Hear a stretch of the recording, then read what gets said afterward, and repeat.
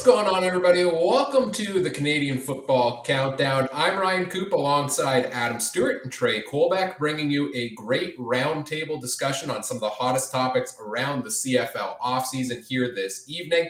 Before we begin, I do want to mention we are a proud member of the Canadian Football Podcast Network. And as always, I want to acknowledge that CFC headquarters are located on Treaty 1 territory, traditional territory of the Anishinaabe, Cree, Ojibwe, Dakota, and Dene peoples, and the homeland of the Métis Nation.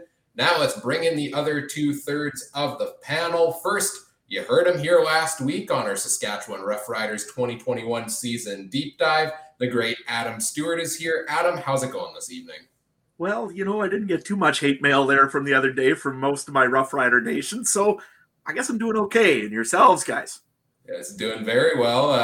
Very successful first episode last week. Had a lot of fun breaking down all of the ins and outs of the Riders season as we closed that series off. And also here with us tonight, making his official Canadian Football Countdown debut. I mean, you had the intro episode, but this is the first official one. The great Trey Colbeck is here. Trey, how are you doing tonight? I'm doing fantastic, boys. I'm ready to talk some football. Let's get at it.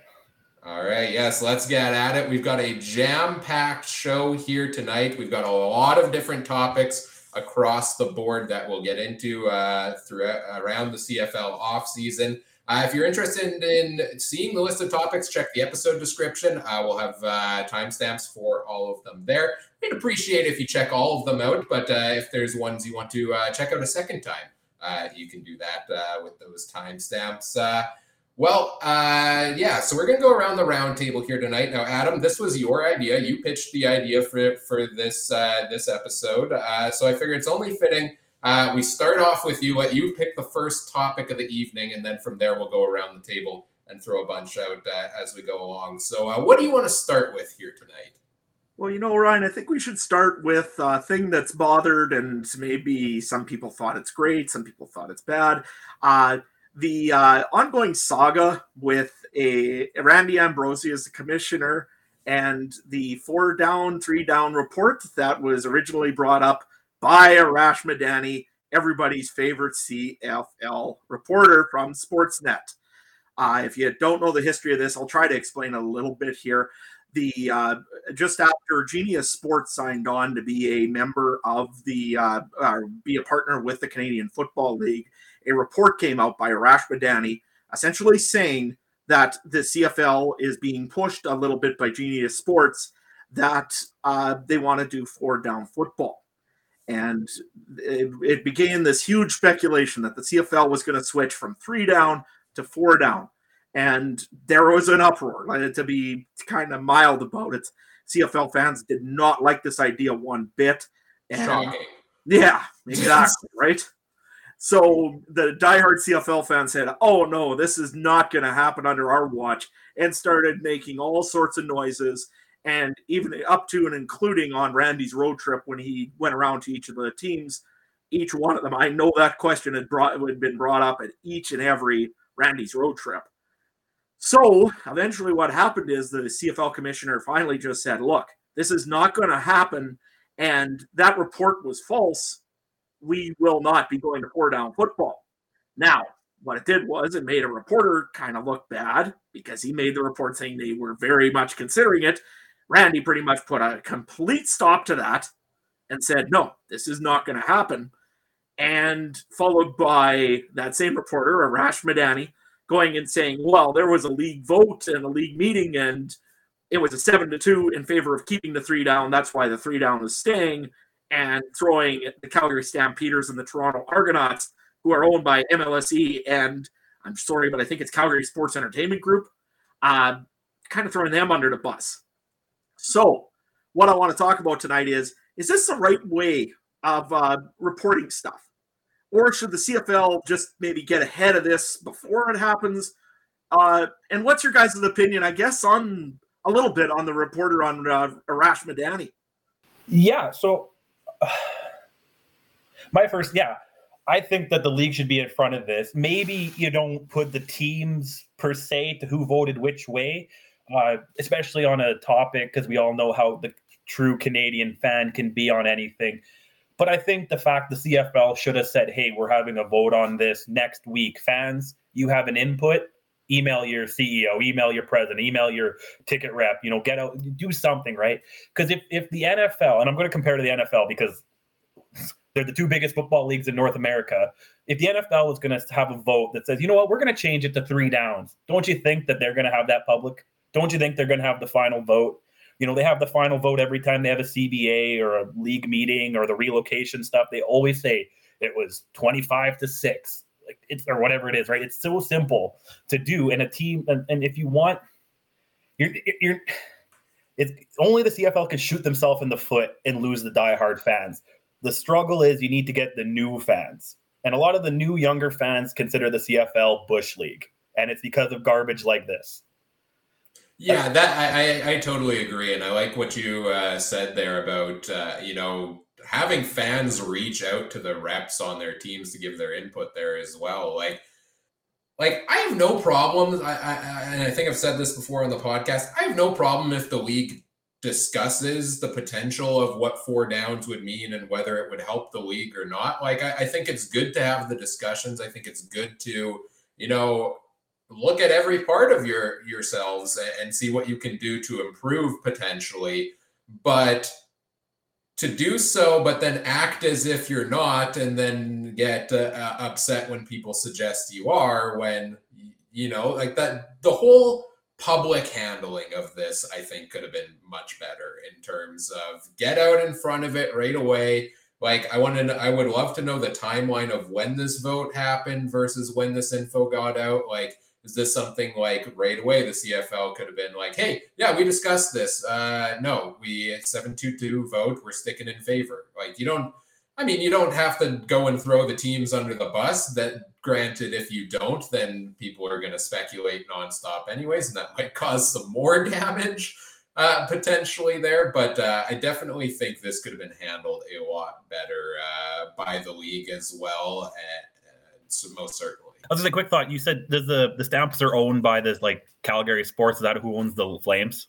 Yes, I believe the same group owns the Flames and the Stamps. Isn't it interesting that the two big companies, Toronto Maple Leafs and then the Calgary Flames, you know what I mean? The ones that own an NHL team and have a lot more property are the two that are looking at 4 downs. But all the other teams that are either community owned or owned by one person, they want to stick to the Canadian rules. I find that interesting.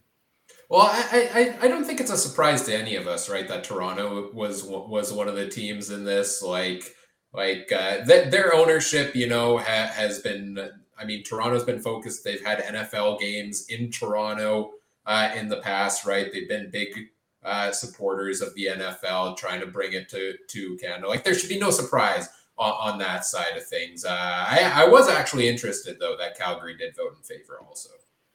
I looked at it as a thing that, again, it was probably where the CFL, you're right, just the transition and the communication was absolutely terrible by the CFL.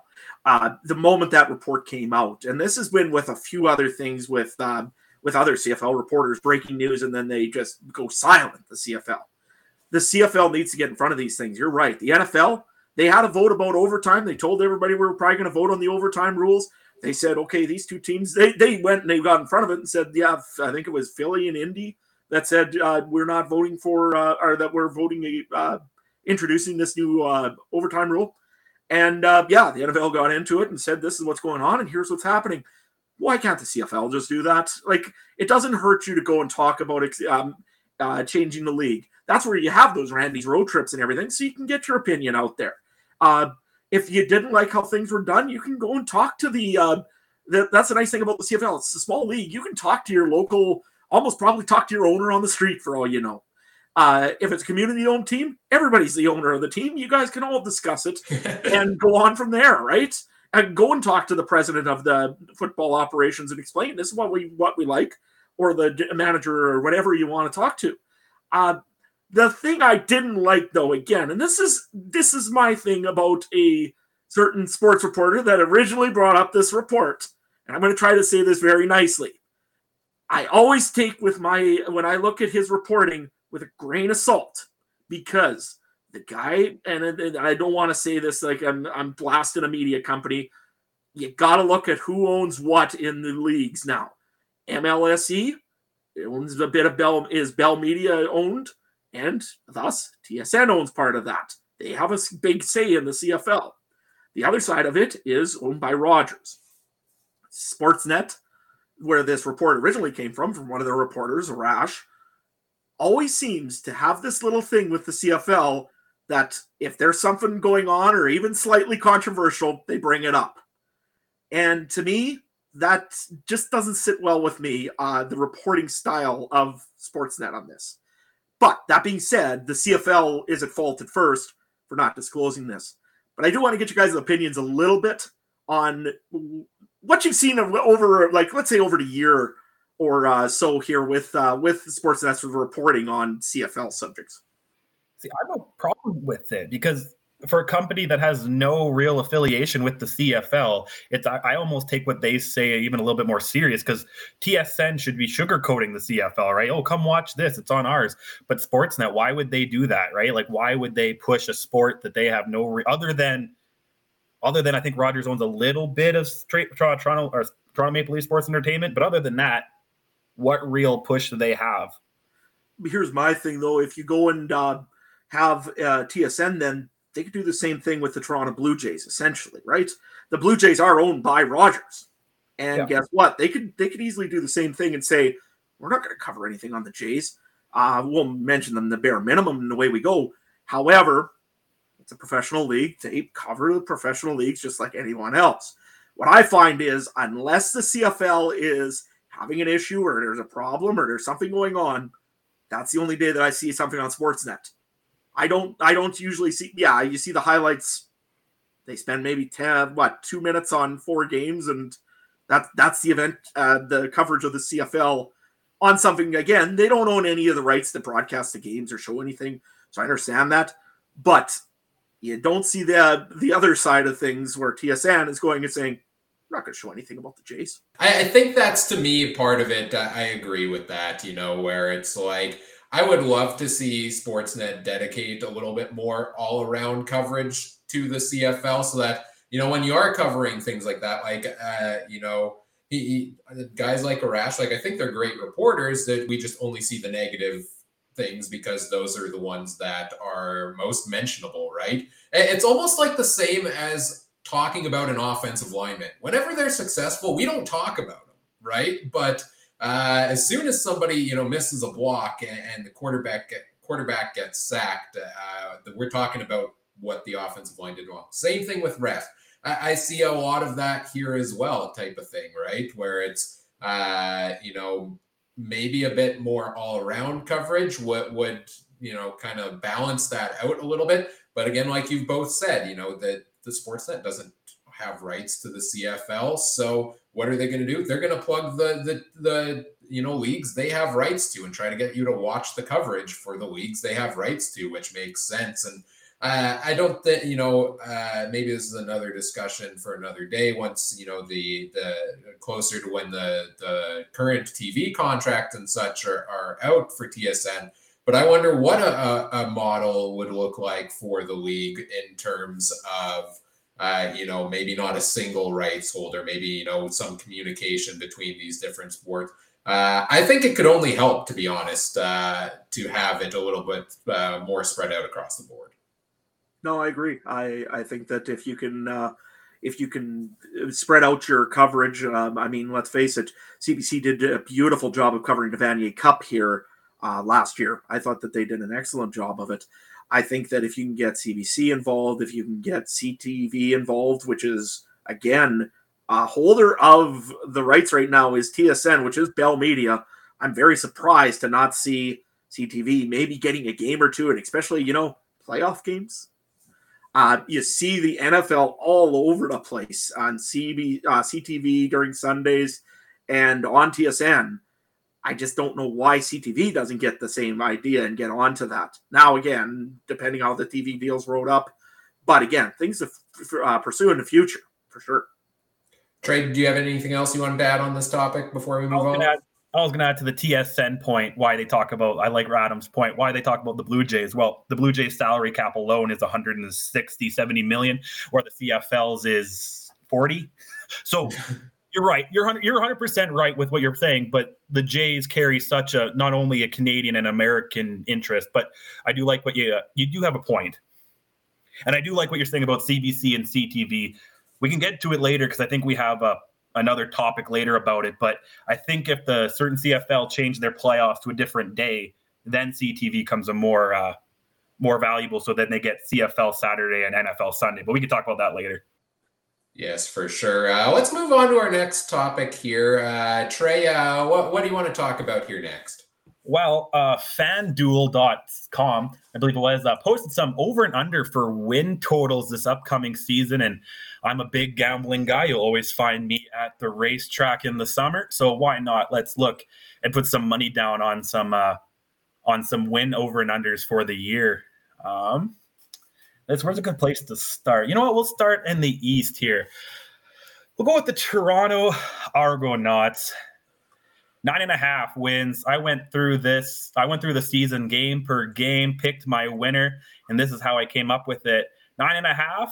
You can take this one to the bank, boys. Put it over. They're going to win more than 9.5 games. I see them easily winning double digits and wrapping up the East in the process. Yeah, I like that. I think the Argos early on are probably my team to lead the East Division. You know, they finished first in the East last year. They brought in Andrew Harris. They brought in Brandon Banks, Garrett Davis, among others. The biggest thing for me on the Argos coming to this year, the first full year with McLeod Bethel Thompson listed going into camp as the starter. It's been very up and down over the past couple of years, but every year he comes in. First it was, what was it, James Franklin? Not James Franklin. James Franklin? Yep. Yeah, James, okay. I was getting confused with Jermaine Franklin from TSN there. But James Franklin, then Nick Arbuckle last year, right, coming in as well. So I think that's a good number for the Argos to hit the over on that. You know, I look at it and I'm still, like you just said, McLeod Bethel Thompson had an opportunity a little bit to run with the ball, and when James Franklin was faltering there in Toronto, and he didn't do much with it. That being said, I think maybe he's turned a corner. Yeah, I'd have to go with the over on that one as well. I think it's close, though. I think it's close, but slightly over, in my opinion. I got 2 words for you, boys. Andrew Harris. As long as he doesn't get injured and there's no more failed drug test, he's going to run and run the ball. He's going to pick them up W's. Especially, I don't know their schedule, but if they play out west later in the year when it starts getting cold, Andrew, give him the ball. I'm not as big of a fan of Andrew Harrison. I mean, there's probably reasons behind that that are probably on the other side of my green glasses. However, I just don't see Andrew Harris being as effective. However, he is a huge improvement from what they've had. So, yeah, he's going to be much better than what Toronto had before. I think that you're still got to take the over no matter what. All right. Let's move on to the next one. I got the Montreal Alouettes. My girlfriend's French, and she tried teaching me to say this in French, but I'm going to butcher it, so I'll just say it in English. 8.5. Take the over on them. I like Kahari Jones coaching, Vernon Adams. I think they're going to go over 8.5 this year. No, I agree with that. I think that Kahari Jones is one of those coaches that players run through walls for him. He's a heck of a good coach. Vernon Adams is going to want to prove that he's a quarterback of the future, or a starting quarterback right now in the CFL, let alone the future. He's got great backup behind him with Trevor Harris. Eugene Lewis looked very good last year. William Stanback is back. That's going to be a very, very good offense, and it can only get better. Yeah, no, over 8.5. I got to do the math in my head because now I've done the offseason deep dive series where we talked about a 14-game season for 9 different teams. So now when you're saying 8.5, I'm like, oh, that's tough. But then no, 18-game season. So, hitting about 500 here. Yeah, I would say that's right around where I have the Alouettes. Another one where I'm not sold on going big on this one necessarily, but I think it's one they're going to either fall slightly above or slightly under here. I have them kind of middle of the pack in the East. And that's just because I think Ottawa's gotten better. They're going to take some wins. I like what Toronto's done. Hamilton's still got a good chunk of the team together. I think Montreal didn't necessarily make too many major moves this offseason. All right. This is my tightest one. Hamilton, 9.5. I got them only winning 9 games this year. They're going to go to Australia and down under on this one. I actually think that they're going to go under as well. I wanted to try to argue on something, Trey, but it can't be on the Hamilton Tiger. We'll find another one soon. Yeah. No, I just think with Dane Evans, I think that they really should have kept Jeremiah Mazzoli and let Dane Evans go. However, that's a bold one, I know. But you know what? I don't think that the Hamilton Tiger Cats are going to get over 9 wins. I just don't. It's hard to bet against them because they have been such a solid team the past couple of seasons. But I think I'm going to agree that they're taking a step back. And, I look at some of the pieces they've lost as well, like losing Jalen Acklin, losing Brandon Banks. Like those are some big losses there. I do like that they brought in Lamar Durant. But now, whereas last year you did have the comfort of them with the top duo of quarterbacks in the CFL. It's just Dane Evans now, right? If Dane Evans, they do have Matthew Schultz, who isn't too bad, but I'm going to go slightly under is my initial take on the Ticats, just taking a bit of a step back again because other teams got better. Yeah, I mean, you know what? I look at that running game too, and with Sean Thomas Erlington there, yes, he's a good running back, but he's not that elite running back that a lot of these other teams in the East have right now. So, yeah, go under. All right, we're agreeing too much, but I'm sure the West will be a lot different. But I'm going to need your help. I need your help on this one, Adam. 2009 Grey Cup. You know it well. Who was the special teams coach for the Saskatchewan Roughriders? I believe that would be Reed. What the heck? No. Ryan knows. Ryan, do you know who the special teams coordinator was that Grey Cup? I believe it would be the head coach of the current Ottawa Red Blacks, Paul Appelese. Right. So you have no problem. Paul is going to count to 13 this year real easy in losses because he's going to go under 8.5. First of all, I got to say it was Kavis Reed that was your special teams coordinator. Wasn't it? No, Paul Appelese was the offensive coordinator. Oh, yeah. I believe it was Paul Appelese was offensive coordinator that year, unless I'm crazy. And I just remember the video of him throwing his hat down because he was on camera. Either way, my therapist said I can't speak of this anymore, so I got to switch it.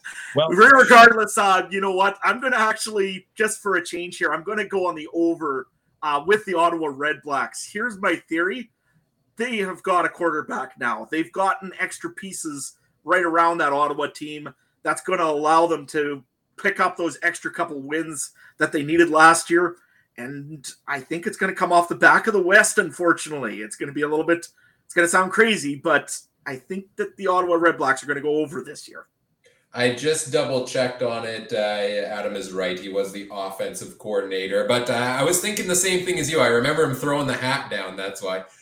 We got the position wrong, but we were on the same page there in terms of who you were talking about. 8.5 wins for the Red Blacks. I think they are going to be a much improved football team this year, at least on paper, but I want to give me a year of them gelling fully and the chemistry before I'm sold on giving them the over there. I think this is a team I could see maybe a 7-11 season, which would be just under there for Ottawa, an improved year for them. But, are we going to see the Argos team? The Argos team that went out and bought everybody in free agency, had a good season in 2021, or are we going to see the BC Lions team from 2018, I think it was, where they bought everybody in free agency and they flopped big time? I think it's somewhere in the middle, and I think it's slightly below this line. Well, regardless, Lapo was on that team and he screwed up. So there we go. Let's jump over to the West. I think we'll agree with my first 2 teams here. We're going to start with the 2-time defending Grey Cup champions, Winnipeg Blue Bombers, 10.5. I have them going over and again clinching the West Division. What's your guys' thoughts? Yeah, I'm going over on this one as well. I think I'm interested to see what the West will play out as. I don't think the defense is going to possibly achieve what they did last season. Yes, they brought a lot of the pieces back, but Like that was a record tying pace last season. I think the defense takes a step back. I think I like the moves they made this offseason, but I still have them as a front runner in the East. So I'll take the over. I look at the Winnipeg Blue Bombers, and there's two pieces that I really don't like seeing. One is the help behind Zach Collaros. There's none, plain and simple. Yes, the offensive line is still there for keeping them upright, but the other piece that always kept them upright was Andrew Harris. I think that the Canadian duo there for their new running backs, Oliveri and Augustini, probably will do an okay job. However, I don't think they're going to be they're not Andrew Harris for blocking. And they've lost pieces in the receiving core. The defense has lost pieces, and they are getting a little more veteran. I'm going to go with the under on the Winnipeg Blue Bombers at 10.5. I think they'll get 10 wins, but I think it'll be the under. Well, full disclosure, I think if Zach Collaros misses any more, like anywhere from 4 to 6 or plus games, their season's done. They won't even make the playoffs probably. If they do, it's going to be a third place, and then they're going to have to end up playing in a cold mosaic. And no, it's not going to be. And the other thing I see with that is, let's face it, the history on Zach Collaros is not favorable for him to finish a season. Yes, last year he did, because there were 14 games, and even then he still had a few games that he was banged up in. So to me, like I said, I'm going under on the Bombers.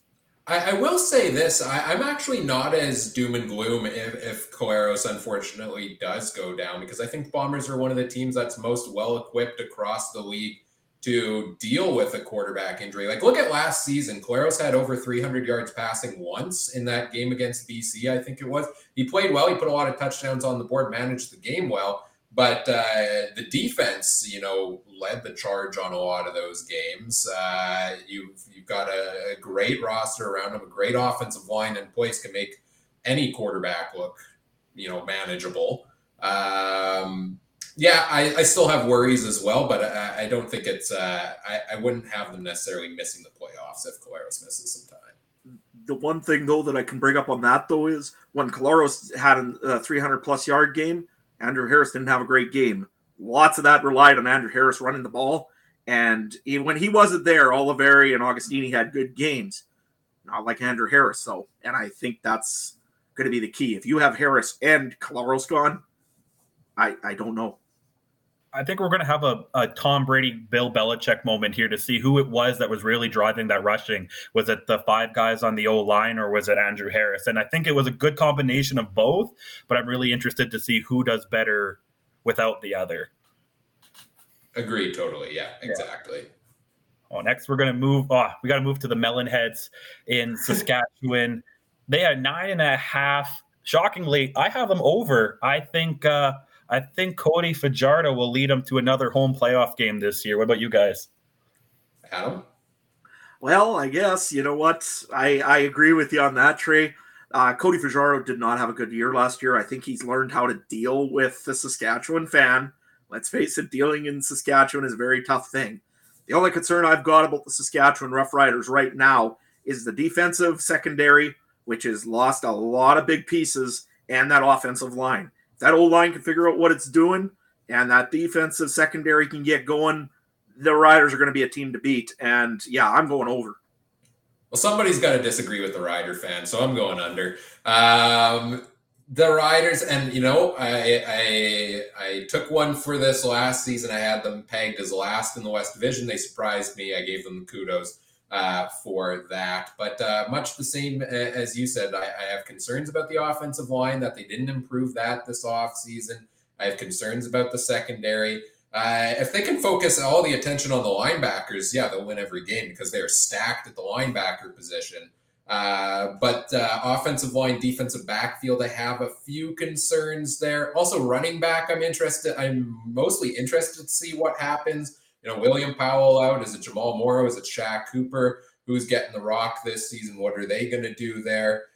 I'm not going to go and say the Riders are, a 5-win team this season. I think I could see them being around 500 in a tough West Division where, does BC get better with some of the improvements they've made? Does Edmonton get better this year as well? I think across the board, you're going to see a very balanced league with a lot of parity this season. Next, we're going to go to the pesky Elks out of Edmonton.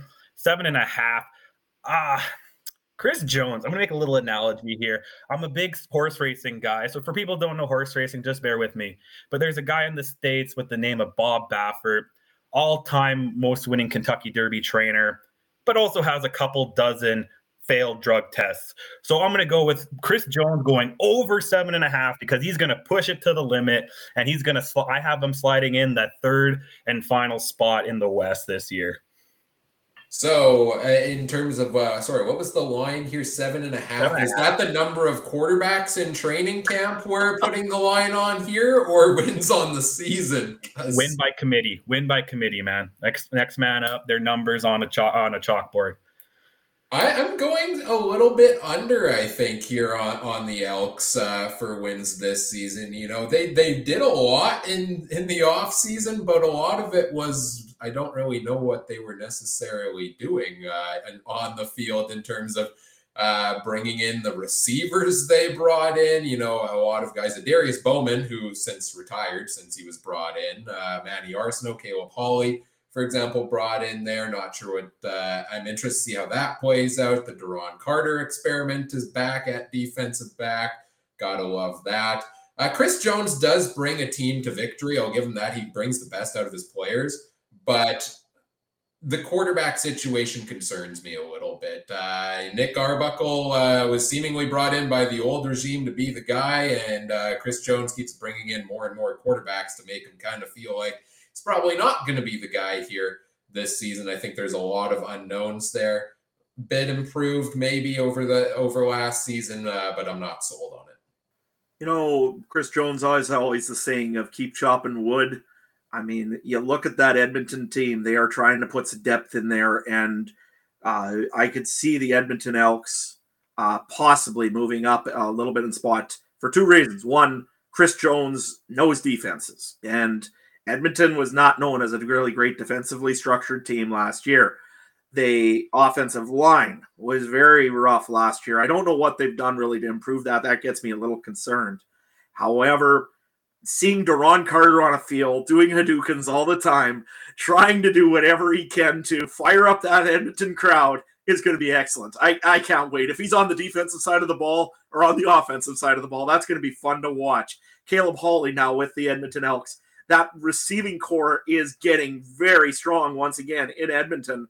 I will go with them on the over, but just over. I think they're going to be probably 8 and 10, somewhere there. I remember my, I think it was my interview podcast. I said, if one guy I want on my team, it's Deron Carter on an O'Shea defense. Oh, man, if he was just able to keep his off-field talking to a minimum and he sat on that Winnipeg defense, I don't think we would be arguing about that defense this year. But I think he's going to fit in real good in Edmonton. And I think Chris Jones, with the new ownership there, I think they're going to do whatever they can to win for the next year or two. And who cares after that? I mean, if we're taking wins off the field, not on the field, smash that over 10 times in a row, right? Like, huge wins for the Elks organization across the board there, but I'm not sure it translates onto the field in year one. Maybe year two. We'll see then. And let's face it, as a marketing perspective, Deron Carter sells seats. Plain and simple. And that's what Edmonton has been looking to do for a very long time. I think now with that guy on the team, is as long as he doesn't cause trouble for other players and Chris Jones can keep him in check, look out. I think the Edmonton Elks could be even a dark horse in the CFL this year. Perfect. Now we're going to move into the next team. I got the other team from Alberta, 9.5, Bo Levi Mitchell. He's going under this year, I think. I believe Calgary is in the early stages of a potential rebuild. I think he's not going to do well. I have him only thinking win about 7-8 wins this year. So I'm going under. You know, I'm the same way. I'm probably going to go under. I'm not sure which Bo Levi Mitchell's going to show up. Is it going to be the one that was an all-star in 2019? Or is it going to be the one that you just wonder what in the world is going wrong in 2021? You're right. I think that that Calgary is starting to rebuild. I hate going and calling them under because that means they'll end up way over. But one thing I can't wait for, and this was also a little bit with the Elks, can anybody wait for Bo Levi Mitchell versus Deron Carter on the same field during a Labor Day game? Oh, Cannot wait for that. I'm going to disagree and go with a bit of an over here. And maybe it's just my brain is hardwired to always pick Calgary to be good until they're not. But I do have some skepticism on Bo Levi Mitchell. But if he falters, if he does get injured, I do like what I've seen from Jake Mayer as a backup potentially there. I think there's one big factor we have to account for. Yeah, Calgary didn't go out and make a ton of big splashes in free agency. But you get a full season of Reggie Begelton, and Bo Levi Mitchell and Reggie Begelton have shown an excellent connection. He's his go-to receiver. His first game back last season after rejoining the team, 100-yard game right there. I think that's going to be a big piece. I like that the guys they brought back on the defensive line there as well. Receiver Kamar Jordan's back also.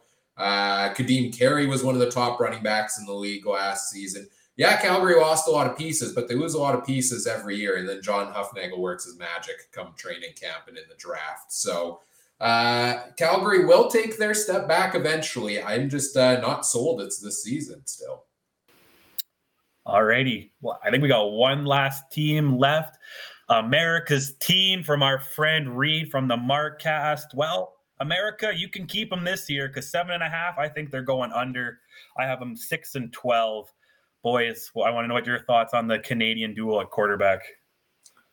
I'm excited to see the Canadian quarterback duel, just to see what actually happens between Nathan Rourke and I'm sorry, I can't remember the other guy's name. Michael O'Connor.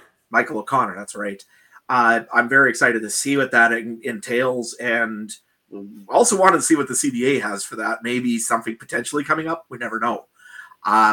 However, you're right. I take the under on the BC Lions. That offensive line still is suspect. The defense is, I think, it's going to be okay, especially with the addition of Lucas Purifoy. However, I don't think it's going to be the best of defenses out in BC. I think they got to have more than Ryan Reynolds cheering them on. What do you think, Ryan? Well, they got Will Ferrell cheering them on too, right? That's all they need. This is the one where flip a coin. It's either going to go way under or way over, right? Potentially, right? I think this one is going to be mine. That's a bit of a reach, and I'm going to say over on this actually for the BC Lions this season. I like the chance they've taken, and I like what I've seen from Nathan Rourke. It's scary to take the over here, but I've been a little conservative theoretically on some of the other picks. So go big or go home. And I particularly like that they've addressed the defense. The offensive line is my biggest concern, that they didn't do anything there, but they overhauled the defense. I'm really excited for that. Also excited for another season of Brian Burnham and Lucky Whitehead together in the same receiving crew there. So give me the Lions. Give me a bit of an over there. All right. I think that's and we got the Atlantic Schooners. I think they're going to go under this year. They're going to go 0-0 and stay undefeated for at least one more year. Oh, just for the fun of it. Who's taking the Toronto and the Atlantic Rough Riders in the Atlantic Bowl this year?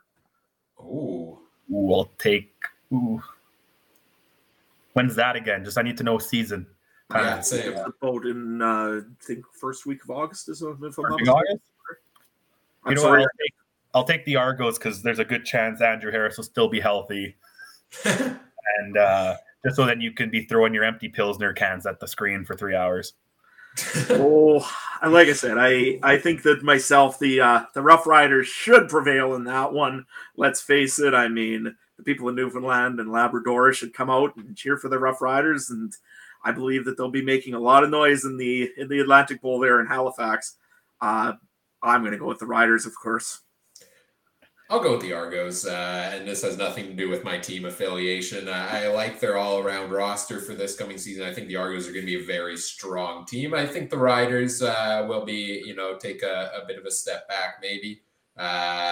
Close game, but I'll go Toronto there, 4 or 5 months before the game happens. Well, let's get into our next topic here then, I think. Unless, do you have any more odds to go over there, Trey? I think just a value pick for Grey Cup odds. If any of your listeners are looking, got an extra $10, I would throw it on the Edmonton Elks, 16-1 right now. They were 18-1 a couple weeks ago. So I don't know what happened that made that change. But, 16-1 odds on Edmonton. Like we were just talking about, Chris Jones might do anything to win this year. That might be a good value pick. I'm actually going to argue that one on you, Trey. I believe that the Montreal Alouettes this year, because that East is going to be pretty much like the West has been for so many years, it's going to be a battle over there with Ottawa improving, with Toronto getting a little bit stronger, and with Hamilton maybe taking a step back. I think that the Montreal Alouettes, with Kahari Jones as their coach, and with a healthy Vernon Adams, and with a very healthy William Stanback, I believe that they're going to take a real big step ahead. And I think it's 10-1, I believe, right now for the Winnipeg Blue, or for the Montreal Alouettes. Let's face it, you aren't going to get the value out of Toronto that you did like a year ago. Even the Rough Riders and the Blue Bombers, you're not getting value out of those. The Montreal Alouettes are giving you value for your money there. And honestly, I could see them getting through the East.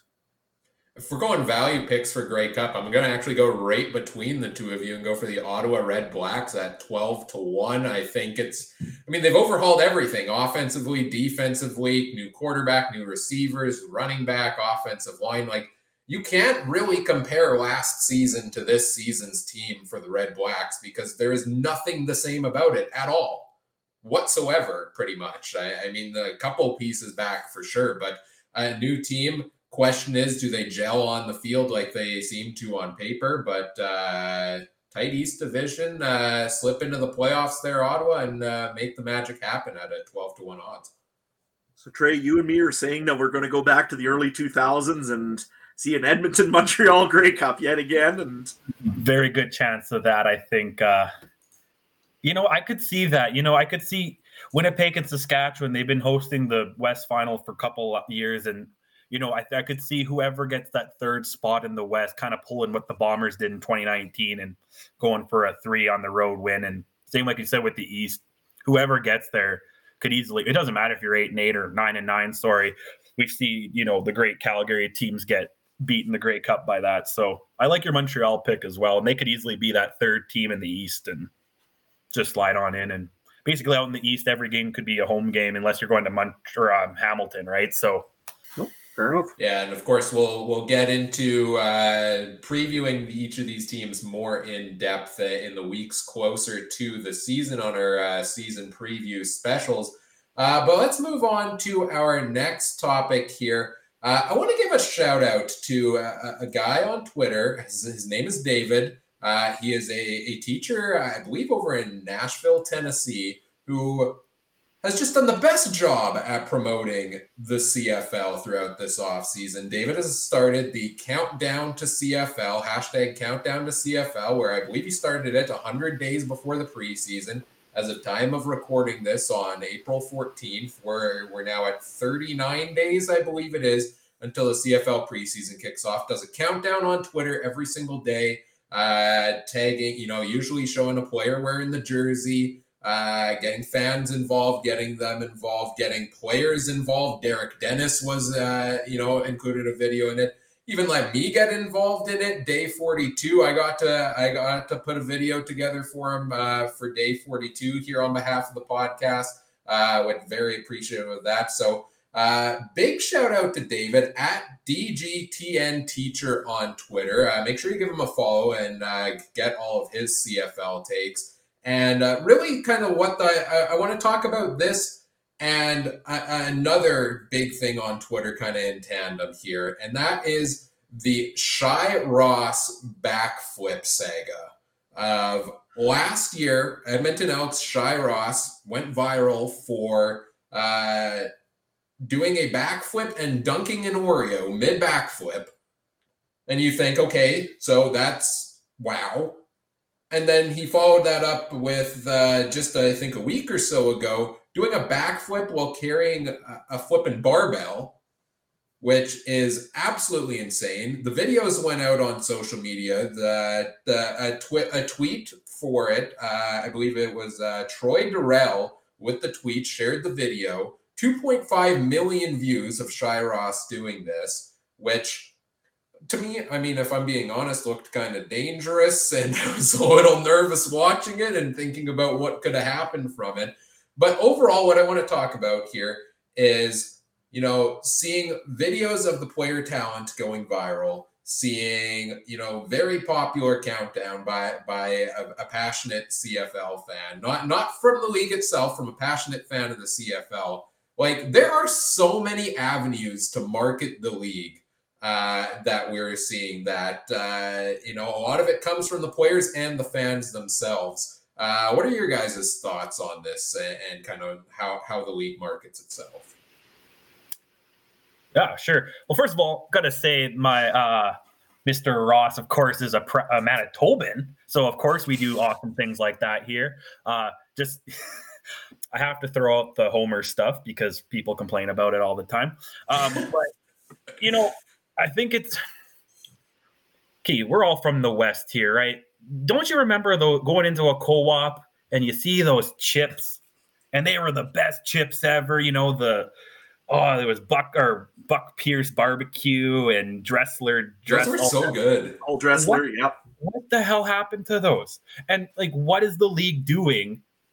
Not promoting everything they can. Like you watch the Super Bowl, and yeah, there's the big multi-billion-dollar commercials, but every other commercial, it's the NFL promoting themselves. It's the Pepsi halftime show. It's the follow us on Twitter or TikTok. It's always that. So how hard is it just to do free advertising on yourself? It doesn't cost money to have a Twitter account. It doesn't cost money to have a TikTok account. If players who make, $60,000 to $150,000 can promote themselves pretty much with ease, I'm sure a league that's valued at, I want to say a couple $100 million could definitely do that. So it was an amazing thing. And you don't have to talk about how, like, CFL fans know how talented CFL players are. Like, there's no question about that. Non-CFL fans are the ones that need to open their eyes a little more. But I don't know. You have a guy who's willing to do that for free and just for fun. Like, how do you not have a camera crew there getting something how is Oreo not sponsoring him?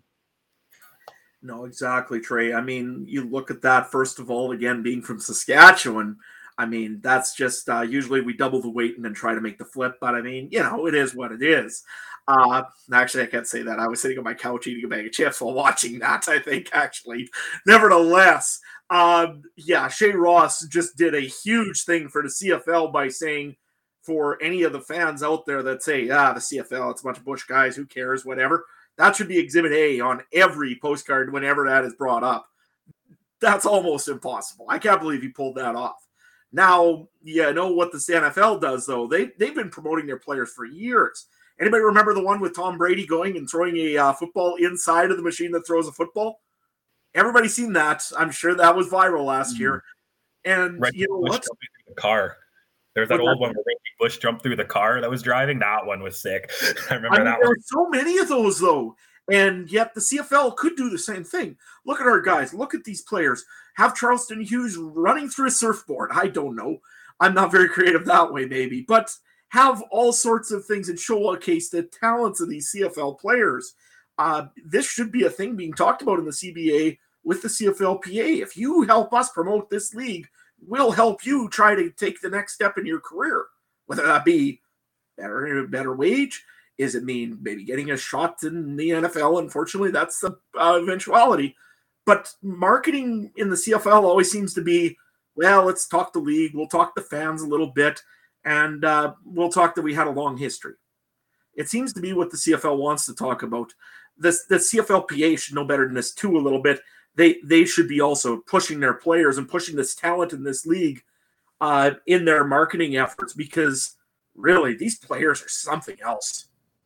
Yeah, there's so much I think you can market with the CFL players and highlight all over social media and build your content around that on the league website. Like, you look at the talent on the field, you look at the talent off the field. The athleticism of a guy like Shai Ross. Look at a guy like Don Jackson, who I'm pretty sure has been putting out music on the side as well on top of his playing career.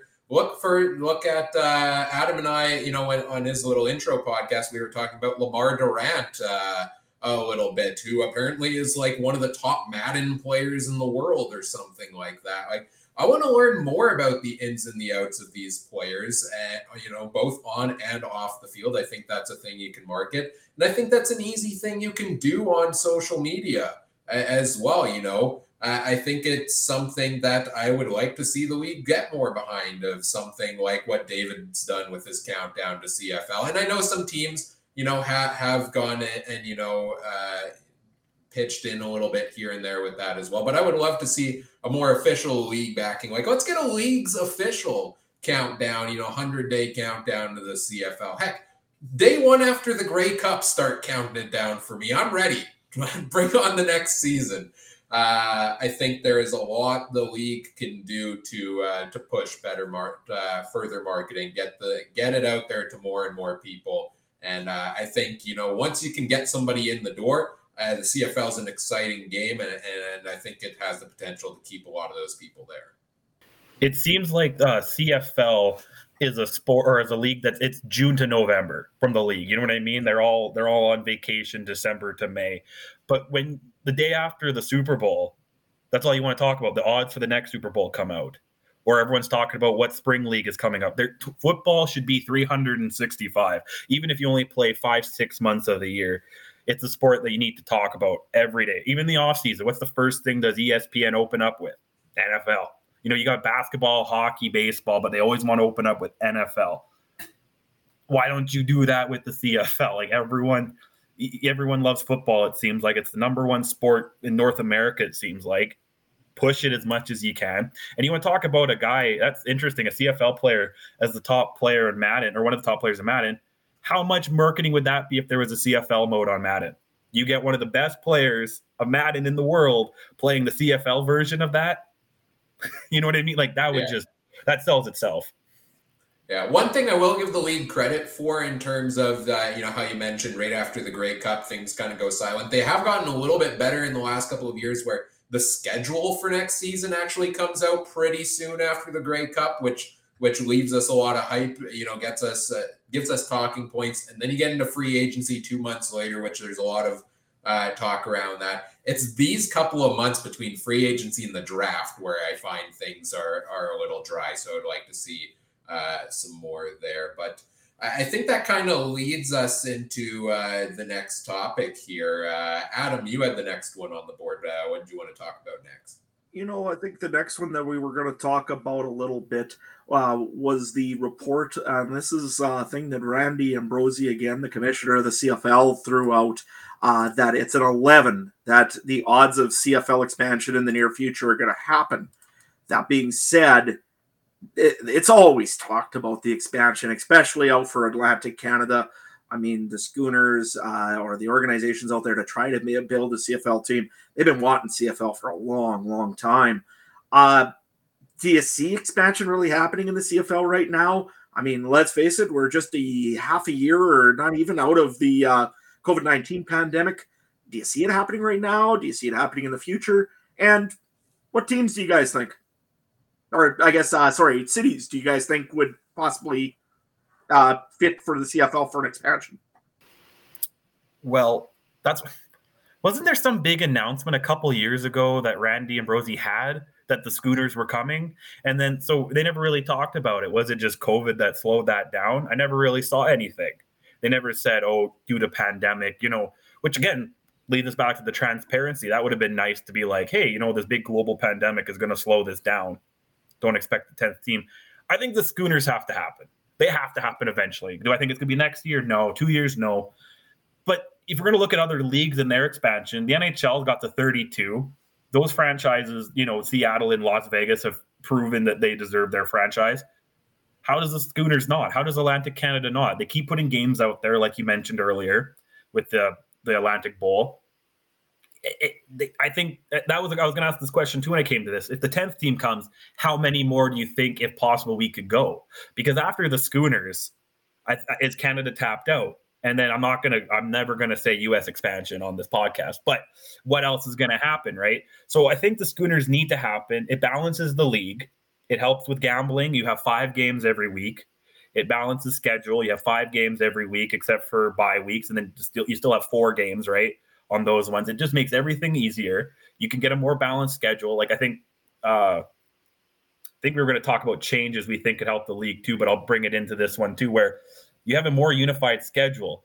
Everyone knows NFL is on Sunday. No one's shocked that they turn the TV on and there's football on Sunday. The CFL needs to do that. And I think if you have 10 teams, then there's none of that weird Wednesday games because you're trying to get a team playing twice in a week. You're not, Thursday, Friday, Saturday, own it north of the border. So I think the 10 teams is a must. Yeah, and one of the big things I'll attach to that is there is no more build up the hype and then fall flat for one of the 9 franchises in the league than having the week 1 bye to start the season where everybody else is hyped up and let's go, football's back. And it's like, okay, we're going to practice for another week, watch you all, and then we're going to start it up, right? Get 10 teams in there so we don't have a week 1 bye to start the season.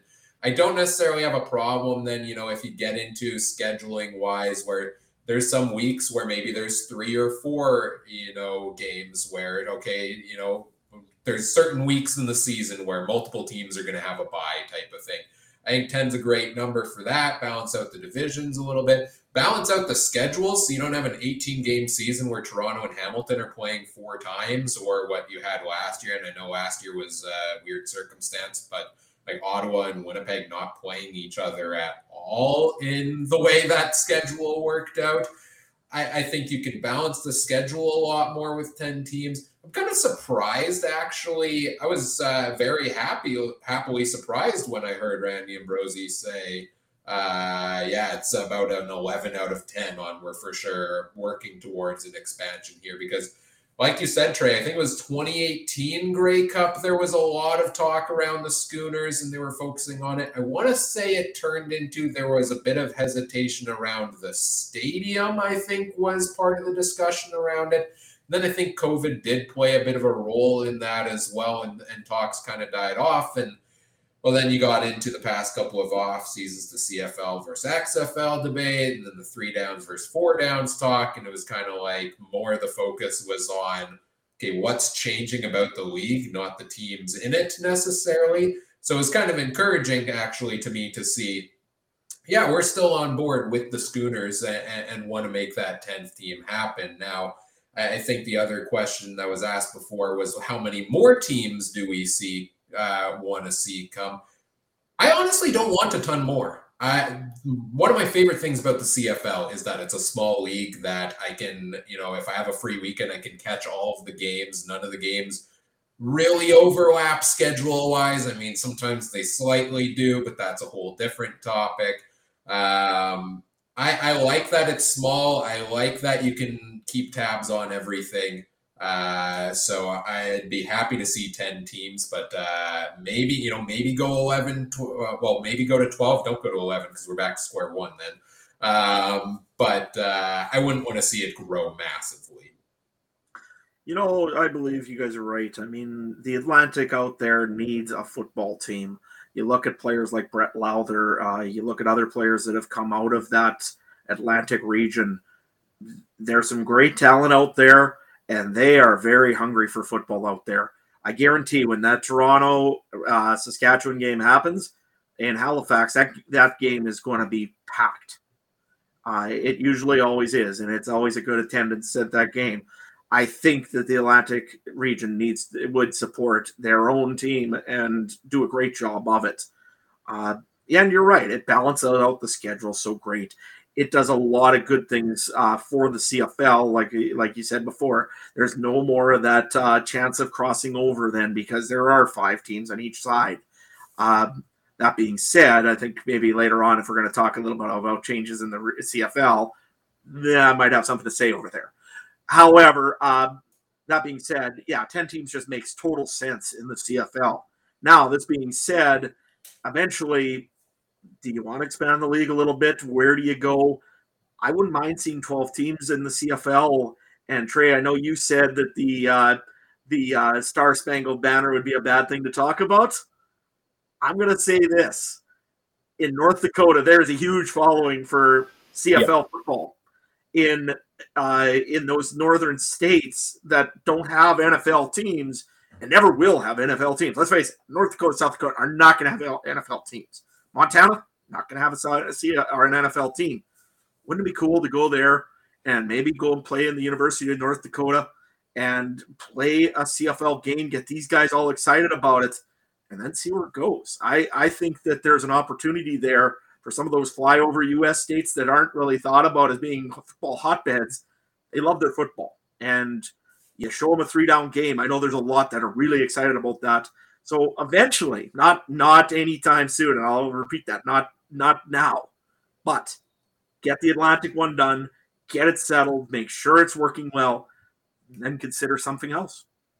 I almost wonder if you'd get like a mini Toronto Raptors effect out of doing that, right? Where the Toronto Raptors, for most people that are basketball fans, and even those that aren't, when the Raptors went on that run in the playoffs there and won the NBA championship, like, yeah, everybody in Canada was on board with the team, right? I don't think so, just based on the landscape of sports in the States, that you would necessarily see, this be, okay, America as a whole's team rallying around this CFL team, but maybe you do draw some interest from the nearby states with something like that, potentially. One thing I was kind of excited about, but I thought was interesting when the XFL talks were coming, that BC would actually maybe have a rival in Seattle.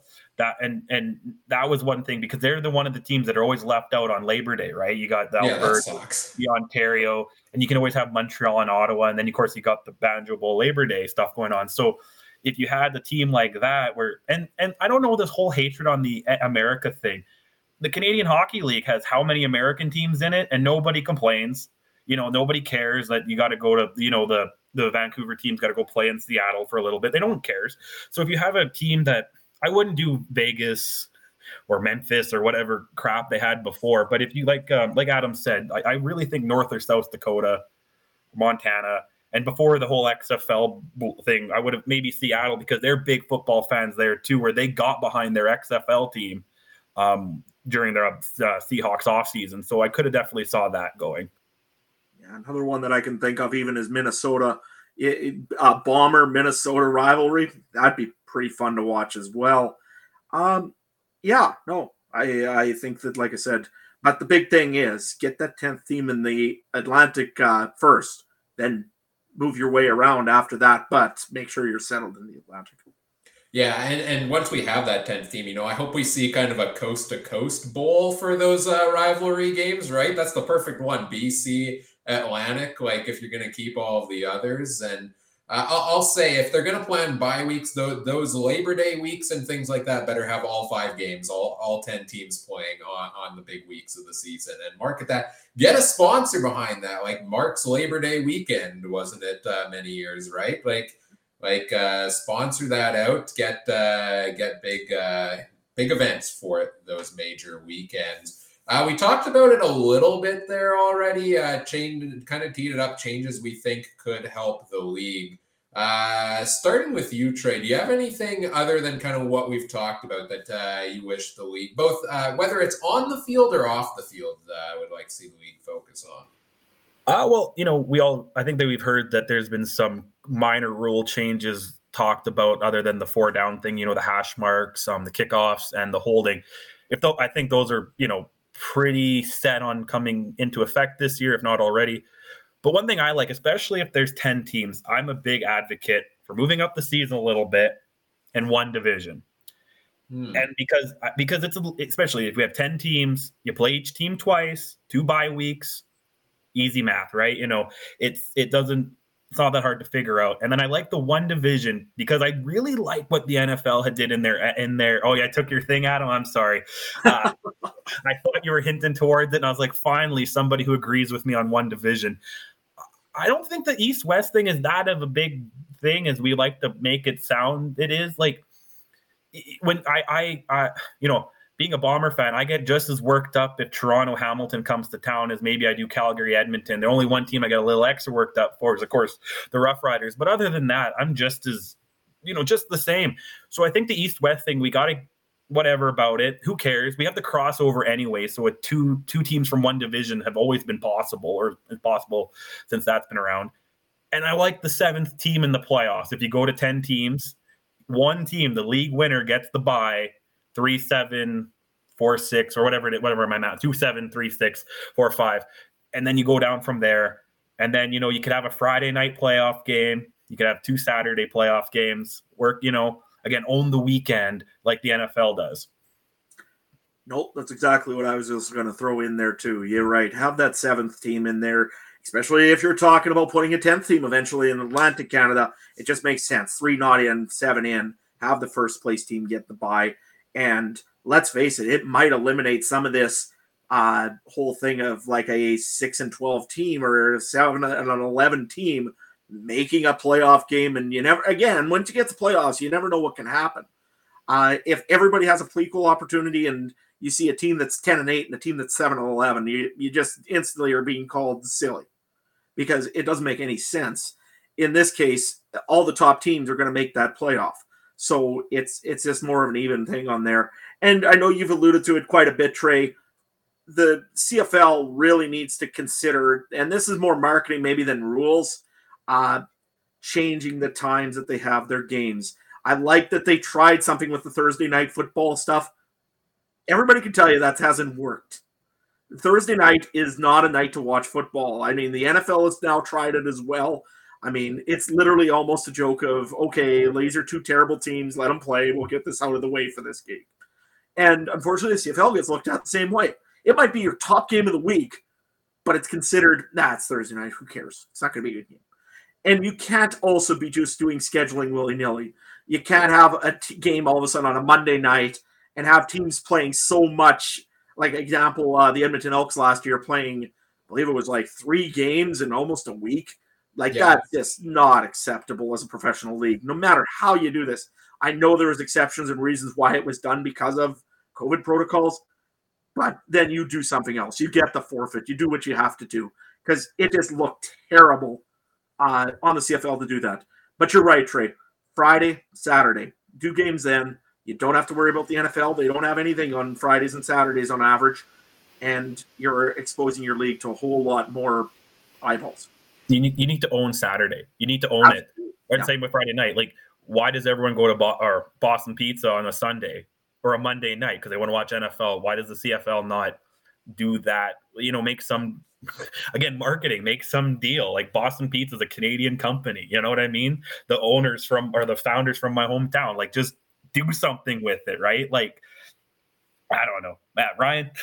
Yeah, that's one of the things I would like to see as well is the spacing out, specifically come playoff time, because you go to a playoff game and you miss half the other game, right? Because they put them back to back at the same time or on the same day. And I don't know if the answer then is, do one Saturday, do one Sunday, or do you do them both, say Saturday like you guys agreed? I think that's a better day as well than Sunday for them, but do you maybe space them out a little bit more so that they're not running back to back, so that I have a chance to go to the game, come home, and still watch the other one? Now, I get why they do it, because, okay, they don't want you to go off, do something else, and then not come back to watch the other game, right? They think they're going to hook you in for 2 straight games there. But I agree on some of those timings. I think they could, work with that a little bit more.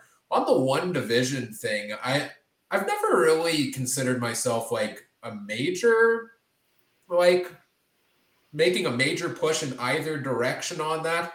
But I do like I like the idea of the one division the more you guys have talked about it here, because I see it as, look, when it comes to games, when it comes to sports, I like to see equity and fairness across the board. And it's not unfair because it's within the realms of the game and the way the league schedule is set up. But, like, give me the teams with the top records in the playoffs, right? Like, don't have a team potentially make the playoffs because they have a better location than another team. Like, don't. I came to watch football, not geography, if that makes any sense out of that, right? I want to see the top teams in the playoffs, and people have, maybe concerns of, it's always been, it's the division rivalries, it's the West Division, it's the East Division.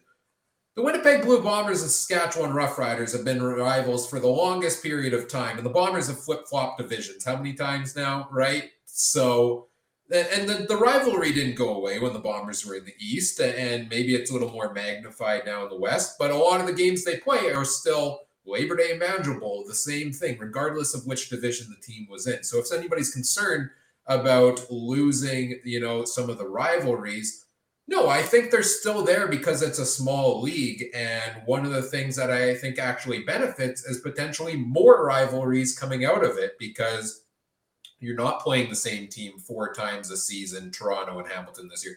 You're not playing the same team, Calgary, Saskatchewan, 3 times in a month necessarily like they did this last year. And playoff matchups, I know you have the crossover currently, but you have more playoff matchups available to you when you do one division there and take the top 6 or 7 teams. So, I haven't really been the strongest advocate across the board, maybe throughout history of it, but I'm kind of buying in on the idea of one division here, as you guys talked about it. It makes a lot of sense. And the thing is, when you have teams that are crossing over, you get confusion, and people don't. You wanted to have it where the fan looks at it, even for betting or for that sort of thing. It makes it a lot easier to know that, okay, 1 through 7 make it. There's none of this, okay, my team crosses over if it gets more points, and if it's if the other team doesn't beat me as much, and it just gets confusing with the average fan. And I mean, most fans just want to watch some football, and they want to watch some very good football. The best 7 teams make it means you're watching the best football. So to me, it makes a whole lot of sense just to do that as well. Well, the way I look at it is it's kind of like if you look at the NHL, because they have their stupid divisions too, right? There's no point in being the best team in the division because you're going to get like I'm just looking right now, Carolina, they got either Pittsburgh or the New York Rangers, and New York Rangers are right on their butt on the standings. So what's the point of being first in your division? It's almost better for Carolina to play Pittsburgh. You know what I mean? Like, you almost want to lose at times. And when you look at the 2021 season, what was the Bombers' reward for being the top team? Oh, we get to play Saskatchewan second round, who was almost one of the second best teams in the league that year.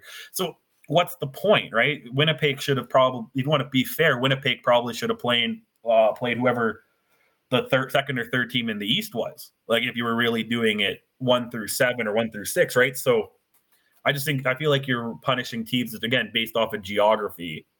And yeah, Canada, like I said, you're telling me a Saskatchewan Montreal playoff game is not going to be as like the only time that maybe a playoff game is going to be more hype if it was like the big rivals, right? Like, of course, Winnipeg, Saskatchewan, Calgary, Edmonton, but the other ones like Montreal going into Toronto is not much different to me than Montreal going into Saskatchewan. We all hate each other, when it comes to during game day, right? It doesn't matter. Yeah, absolutely. So I'm on board with it. I don't know if we see the CFL ever strongly consider that. I mean, if we go back to the teams voting on things that bring this full circle, like I can see there being teams that have benefited from being in a weaker division being like, why would I vote in favor of this? Like, why would I vote in favor, go against something that's helped me? Now, one of the interesting things I'm sure we'll talk about a lot on our season preview shows as well is I think looking at the teams this year, I think that, like, historically we always say, strong West Division, weak East Division. I think it's pretty balanced this year, and I like a lot of what I've seen from the East this offseason. So I think we're more and more maybe starting to see more of a balance across the board, which is good for parity, and I think would be a lot of fun if we see that one division there as well, get some of those other matchups. The final topic I have to bring up here, and this is one I believe, Trey, you had sent us this article shortly before we recorded here today about 3 Down Nation putting out an article, a new survey coming out on the most reputable pro sports franchises in Canada. Which was a reputation study done by a company named Lager, who ranked the top 10 most reputable sports franchises in Canada. And surprisingly, maybe surprisingly, I don't know, because I mean the NHL gets a lot of luck. The NBA, the Raptors, obviously, the Raptors were number one on the list, right? Not too surprising. The Blue Jays get a lot of hype. The NHL teams are a lot of focus. There's 3 CFL teams made the list. The Bombers clocked in at number 10. The Calgary Stampeders at number 5. And the Montreal Alouettes, the highest CFL team on the list here at number 4. What do you guys think about these particular teams making the top 10 list here? I was very surprised to see the Montreal Alouettes up there like that. I mean, let's face it, they've got a coach that screams that he's a great, reputable guy. Their players as well are improved. However, this isn't too far away from when this team was in turmoil, wasn't sure if it was going to make it or not, till it had some solid ownership. That wasn't that long ago. I mean, it wasn't also that long ago that we heard about the envelope incident with Kavitz Reed, that he was paying guys under the table. I'm very surprised to see Montreal in there.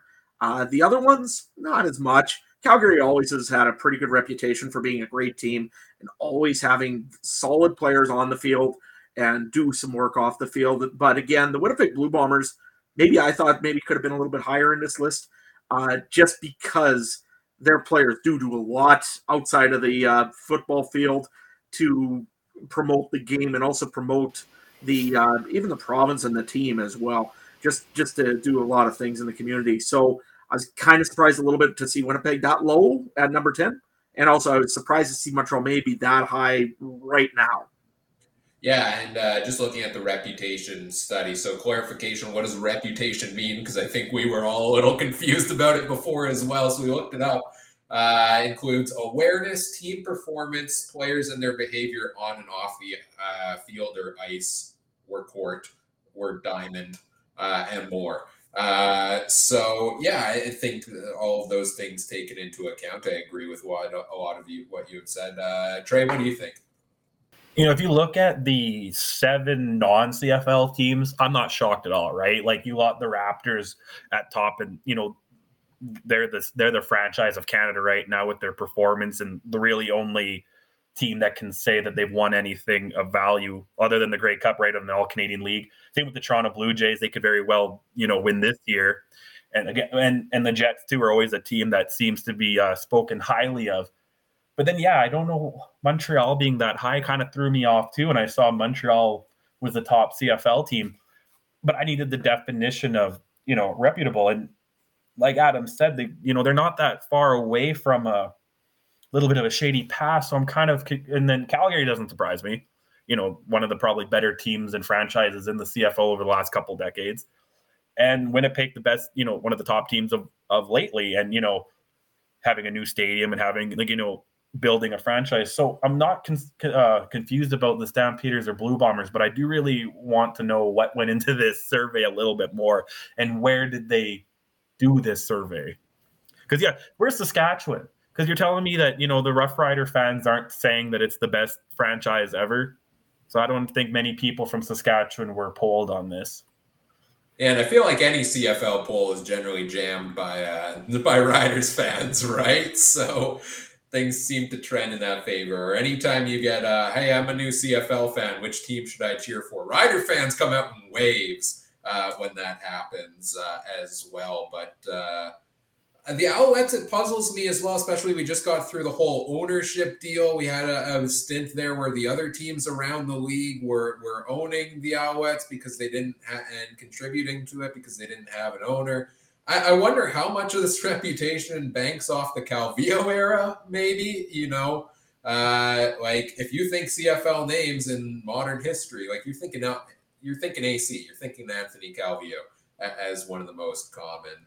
I don't know, maybe everybody was at the Ben Cahoon retirement ceremony and is still there and had nothing better to do, so they put their votes into this, but yeah, it certainly was a puzzling one to me at first. Now, I think they've got a great team in Montreal. I think they've got a great coach. I love Kahari Jones as a head coach there, and I like a lot of the players they have on the field. And you often hear a lot of people say, and maybe this goes into it, that what's one city you'd like to go see a CFL game in? Montreal comes up a lot, right? So maybe that factors into it here a bit. Are there any teams, I mean, we talked about Saskatchewan. Are there any other teams where surprise didn't make this list? Well, I can tell you one team that I'm very surprised or that I was absolutely stunned didn't make the list, and I'm kidding. It's the Edmonton Elks. They are working on their reputation as hard as they can now. But let's face it, I mean, lately when you sign a guy like Chris Jones, he's in the winning situation. Yes, that sometimes doesn't work well for reputation. He does have a reputation of bringing in players. Sometimes maybe he brings in the athlete. He doesn't bring in sometimes looking at the record of the athlete. He's done that. He proved that in Saskatchewan. Edmonton had some issues with how they let Dwayne Mandrusiak go, their longtime trainer. Let's face it, I'm not at all surprised Edmonton's on this list. One team maybe that I'm a little kind of surprised about, you guys mentioned them before, is the Rough Riders. But again, you look at what's been going on with the Rough Riders lately. Their marketing team mainly has been just sell things to us all the time to Rough Rider fans. You don't hear them talking about any sort of experiences or anything else to do with the team other than let's sell you something. After a while, it gets aggravating. And players, they don't hear of them going out and doing lots of meet and greets as much as they used to. Anyways, they used to do lots of this where they used to go to the local co-op. You can meet Corey Sheets or you can meet another player. The Riders have kind of pulled away from that a little bit. I hope that they get back to it, but they aren't doing as much off-field as they used to. And being a Grey Cup year and getting that excitement out, you'd think that the Rough Riders would be trying to do some of this stuff. Yes, it's meet at the Rider store. By the way, we're going to sell you 4 more things while you're here. And like I say, it seems like a great sales job by the Riders to try to sell stuff. But after a while, you look at what the Bombers are even doing. They're offering a replica Grey Cup ring for your season ticket renewal. That's crazy. That's awesome. The Rough Riders, hey, now you can buy your Grey Cup tickets too if you get the season tickets. So, I mean, like I said, that's one team that you'd think would maybe be a little higher, but I could see why not. You know, I was thinking, what about the Ticats? Do you ever hear anything bad about the Ticats? Like, you know, they got an owner who, you know, puts a lot of time into it, it looks like, you know, and they have a devoted fan base. And it almost seems like Toronto area almost leans more towards Hamilton. Wasn't it the GM of the Maple Leafs that he's a big Ticats fan? You know what I mean? Like, yeah. It seems like they're the team from Southern Ontario. So it's kind of weird that they weren't up there more. I wonder if the championship drought plays into this at all. And I would be very interested to see the results from before the Bombers win those back-to-back champs of where Winnipeg ranks. I don't think they rank nearly close to the top 10 if that's the case, based on what they've done in the past couple of years where they've really turned it around. You know, Hamilton has that drought. I mean, you look at the Toronto Maple Leafs, they are I think 6th on this list. Like, if you think of like known teams in Canada, like you're thinking the Toronto Maple Leafs because they're considered the main Canadian team when it comes to hockey. All the media focus, etc., is on them. For them to only make the 6th on the list, I wonder if part of it is the championship drought plays into that. So maybe that plays into it for Hamilton here as well. The other one also is, though, when you think of the Maple Leafs, I mean, there is a lot of negative media also and a lot of negative hype about it. It's a polarizing team, but in both ways. I mean, let's face it. I had a guy say to me today, this team looks incredible right now. There's a very good chance it's going to go far. The other person right beside me said they went $33 million to play one round. Let's face it. I mean, one way or another, they either have a great reputation or a terrible reputation. So I could see why they were where they were, but nevertheless. That's fair. You mentioned the Edmonton Elks and their poor reputation now. Take a look at these survey results. If they do another one 2 years from now, I wouldn't be surprised to see the Elks crack the top 10. And it is solely due to one man, and that's the new Elks president, Victor Cooey, who has done such a fantastic job. He's everywhere on social media doing everything. Like, he's all over Reddit, Twitter, etc. Like, he you would think, president of the company, he's got a lot of things. Like, we talk about marketing the league. He's been the number one marketing guy for the team. I can't think of too many other team presidents where I know, like, he's been on the job for 2 months. I feel like I know a lot about the guy already. And I am not in Edmonton. I do, check in on stuff, but I'm not fully invested there. But I know so much about the team president. I know what he's wants to focus on for the team. I see the positive effects of what he's been doing for the community. I mean, Elks fans are pumped up for this season, and go back to a couple of months ago, they were not. They wanted to be done with last season. A lot of them weren't showing up to games late down the stretch because they were fed up with the experience. Like, things are going to turn around so quickly. I think he said in an interview yesterday or today that, give him 2 years and he wants to make the Elks the Canada's #1 sports property. And I think he has the tools to do it. No disagreement there, man. No disagreement there. I was just thinking when you were saying that, everything about this owner, and I'm like, I'm a lifelong fan of the Blue Bombers. I think I've seen Wade Miller twice in my life. You know what I mean? It's at the Grey Cup parade. You know what I mean? I'm not talking bad about Wade Miller, but in a smaller market here, you never even see the president, and I couldn't even tell you who the president of the Saskatchewan Roughriders are. You know what I mean? And he could walk by me, and I'd be like, no. And Adam would be like, oh, do you know who that is? I'd be like, no. But if Victor walked by, I'd recognize him. You'd recognize his mom. Like, his mom's all over social media too, right? Like, he's taking everyone and seeing his actual into his life, and that's what the CFL is, right? It's not just a sports league to all the fans. We're a community of 9 cities, plus a 10th on the way. Plus the 10th on the way. Maybe more, and fans all around the world as well. Right. It's a worldwide fandom. It's so great, the CFL, everything about it. I think we've gotten through all of our planned topics. We thought maybe we'd keep this to an hour, but I'm not surprised we didn't, because we had a lot to go through and talk about here. Is there anything, any last topics you guys want to mention, or should we get into the wrap up here? Adam, what's the over-under on Fajardo hitting the uprights this year? I keep getting asked this question, and oddly enough, I go deaf every time I hear this one come up.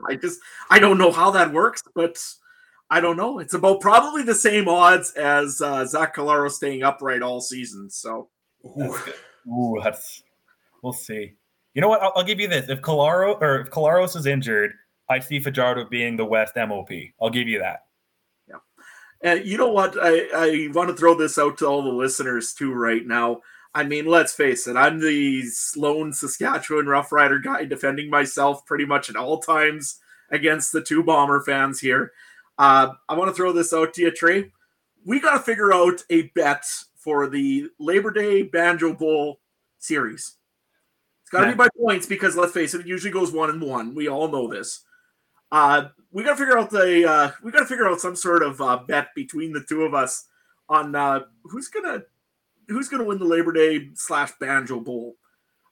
If it's, again, by total points, I would suppose, because, like I say, most times when we go to Banjo Bowl, it doesn't end well. And usually when you guys come to Labor Day, unless you count last year, it doesn't end well for the Bombers. So, fans, if you're listening to this, throw it out on Twitter, throw it out on the pages, or throw it out even to all of our Twitter accounts, and let us know what we can do for a bet between me and Trey.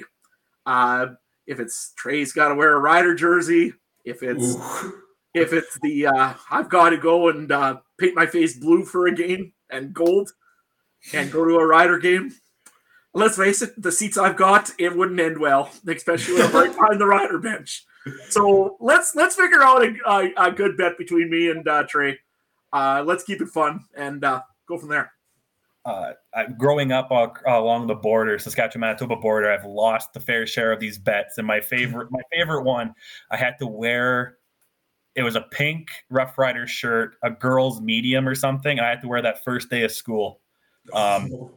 But of course, everyone being Rough Rider fans, and nobody really. They all knew I was the only Bomber fan, so that was the only real crap I got. But everyone was like, "Oh, Trey, you're a Rider fan now?" For an 8-hour school day, but. I think we can figure something out. Yep. I'm so excited to be the neutral. Well, not the neutral. I lean towards the blue and gold, of course, but I'm so excited to be the observer of the back and forth rivalry between you two on the podcast all season long. Of course, you can catch all three of us all season on our weekly preview shows that we'll be doing once the season kicks off. Plenty more off-season content to come over the next couple of months, as well as we get closer to the start of the CFL preseason, the CFL season. If you missed it last week, we finished off our 2021 season deep dive series. Adam and I chatted Saskatchewan Roughriders. You can go check out all 9 of those episodes on the podcast feed.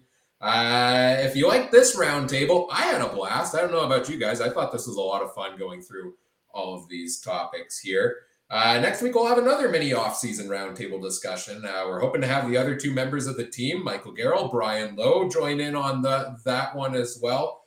Tentatively scheduled for Friday next week, so probably out on the weekend. So look forward to that. And like I said, lots more fun off-season content to come as well. You can find the podcast on social media at CF Countdown Pod on Twitter, the Canadian Football Countdown on Facebook. And make sure you check out all the other great shows from around the Canadian Football Podcast Network as well at CF Pod Network. Where can people find you guys on social media? Starting with you, Trey. On Twitter, I'm at TreyMBHarness. That's my handle. I'm also the announcer of Manitoba Harness Racing here in Winnipeg. So, like I said, you always catch me at one of the 2 tracks in Winnipeg. That's at TreyMBHarness. Right on. And did I see that right? A big grant for the harness racing this week, right? $1 million from the government this year to help with that. And everyone's excited. There was a lot of, when you see a lot of rural area people start crying, something important happened, right? So it's great to see. Right on. That's awesome. Adam, how about you? Where can people find you? Yeah, no, people can find me over at Adam Stewart 1 over on Twitter. Again, if you like stuff with agriculture, if you like stuff with CFL, even senior hockey in Saskatchewan, I love talking senior hockey. Anything of the matter, give me a follow, give me a like, and hey, give me a message. I'll answer you back. There we go. Maybe that's part of the bet. Maybe we got to get Adam to mow a big W in the big farm fields out there or something. Not a $25 canola. I'm sorry.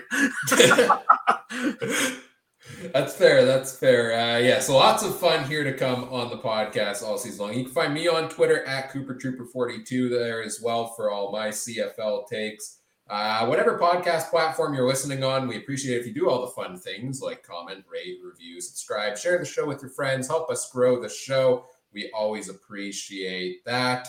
And on behalf of Trey Colback, Adam Stewart, I'm Ryan Coop saying thank you for listening. Take care. Have a good one. Bye.